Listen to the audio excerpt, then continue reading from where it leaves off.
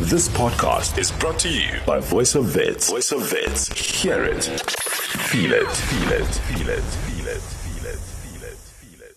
On the COVID report today, we are joined by head chef and owner of Studio 411 Eat Out Tshepo Pitjeng to share with us what this has been like. Thank you so much, Tshepo, for joining us on the COVID report.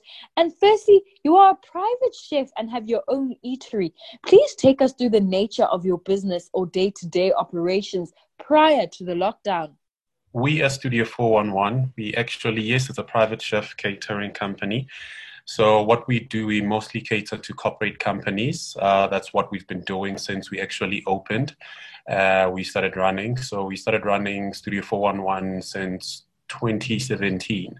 So we actually just made sure that we build up like a client base, which is a good client base when it came to clients, which is corporates, from the production companies to the government companies to private owned companies. And we are basically known about the good food that we prep for all the corporates. And that's our headline when it comes to food and beverage. Now, Tshepo, please take us through your client services and how the lockdown affected your business and your clients. All right. Before COVID hit, we were working very, very well. I think almost every day. So we would work like 5 days during the week to almost 4 days during the week, depending what kind of an event that we actually are plugging into or we are actually catering for. What we would basically do is probably do a meeting for example, South African tourism, which is one of our clients, or we would do like a Friday chilling session where we need to be catering for them for around about 150 people to almost 200 people that actually work at the company and invitees that they've actually invited. So when it comes to COVID coming in and knocking in our doors, it actually made us not to be able to do what we actually do best, which is doing big gatherings, which is catering for these corporate companies. Now the corporate companies, their people are working from home. It's hard for them to even say, you know what, we're trying to do something here. Can we actually have some good food from your side? So it made it way, way too difficult for us to be going on a daily basis. And looking at even the cancellations that we had, there's a lot of cancellations because post-COVID, when we were about to work on another project with still SA Tourism, they called me on a Sunday to say, Tshepo, you know what? The president has announced a certain way of doing this. And unfortunately, we cannot go through with the event that we planned for you to actually do. And it hit hard. Like on the heart itself, I bled. And it was like, wow, what is this COVID thing coming up with? And looking at all the corporates that I work with, like when the president announced on that Sunday, I tell you, everyone for me just said, Guy, I think right now we need to wait, see how this thing is going to affect our lives and how is it going to affect businesses. And businesses just closed, just like that. And you sitting at home and not doing what you do best, you thinking of what is next. And we now in 5 months, going 6 months, it's been tough. We can only imagine. Now, with the event planning and staffing as a leg within your business, how have you been servicing clients during the lockdown in this particular RAM, or have you even been servicing them? There's only one client that I serviced, which used to be DSO Black Star Group, but now they actually are called Arena Holdings. They wanted me to do, it was for a meeting for Mrs. South Africa.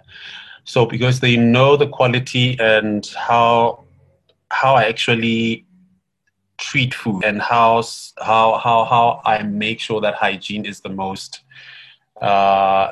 thing that we look at in our company, They called me to do that for them, which, when you think about it, was only for 10 people, which it was possible for them to do that. And when you looked at the room that they booked for that day, it was a conference room that would sit probably 100 to almost 150 people. So that was easier for us to actually cater for them on that day. And when you think of the meetings then that companies would probably come up with, I don't think they were going to be able to actually hold up like a meeting that says, you need to come and cater for us and make sure that everything happens for us. I think most of the companies now, they need a bigger space for them to actually do all these things if they need like catering to happen, or you need a place that's probably outside where there's like a sun just hitting us so that you know that you're more safer than if you are inside a venue. So that was the only one that I did. But since then, I've never done anything with corporate. And now that events are allowed to resume during level 2, are you planning to go back to work, and how do you plan to revive your business?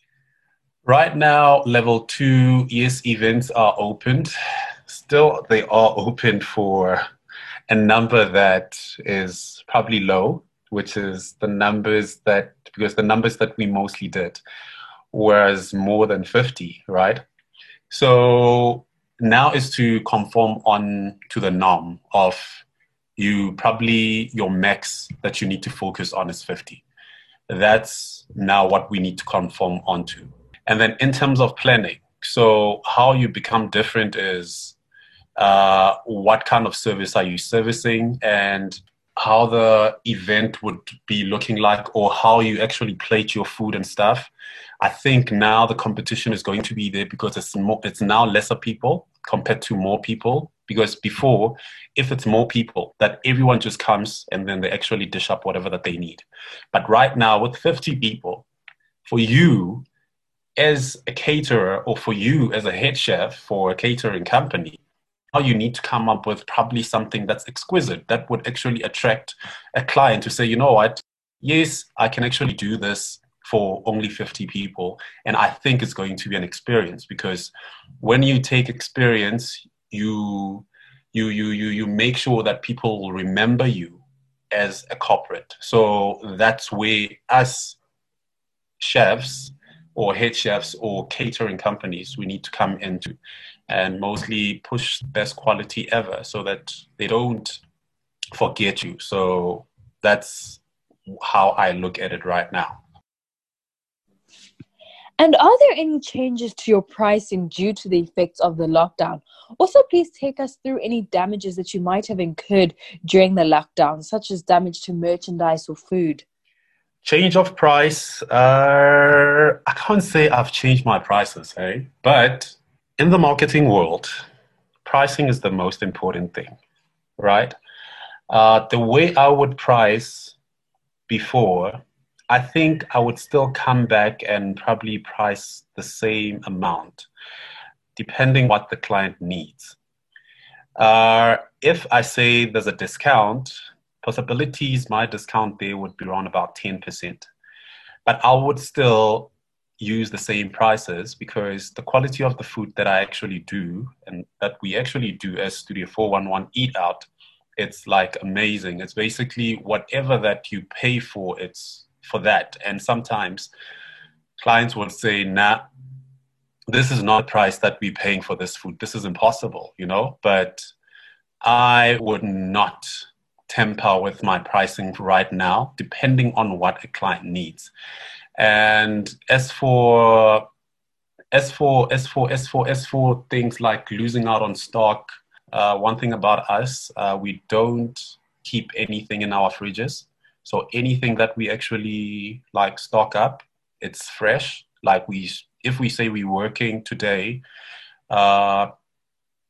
by either early morning today, it will be done, or by either late afternoon, that's when we'll actually stock up. So I didn't have anything that had to rot. I didn't have like stock sitting in the fridge.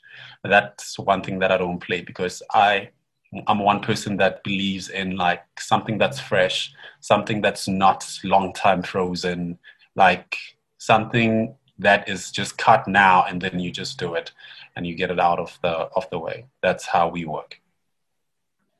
Now, you also have a supper drop-off service where your clients can order 1 to 3 days supply of supper. Have your clients been consistent with placing these orders during the lockdown, seeing that many people were cash-strapped due to retrenchments, salary cuts? And what inspired this idea? The inspiration of the idea has been there for some time, even before lockdown. Yeah, before lockdown. Because the plan was by the month of March, April, there's a new part of business that we actually going to introduce, which was that, the supper drop-offs, which we call it the ready-to-eat meals, right? So when now COVID came through, and obviously I was set to start this thing end of March, April. So I said, you know what, go on and actually start it. And that's what I did. Yes, clients were eager. Remember, there was no takeaways. Were eager first time to order. Orders would come in because people, I would say, they would like to be spoiled. They would like to buy something and then just relax at home and do whatever that they want to do, unlike being on the stoves like us, right? So people were eager to order like most of the time. And then obviously as the levels actually just reopened, now you could see like there's a drop in that. So as the drop actually happens, and we actually are doing all these things from our studio itself.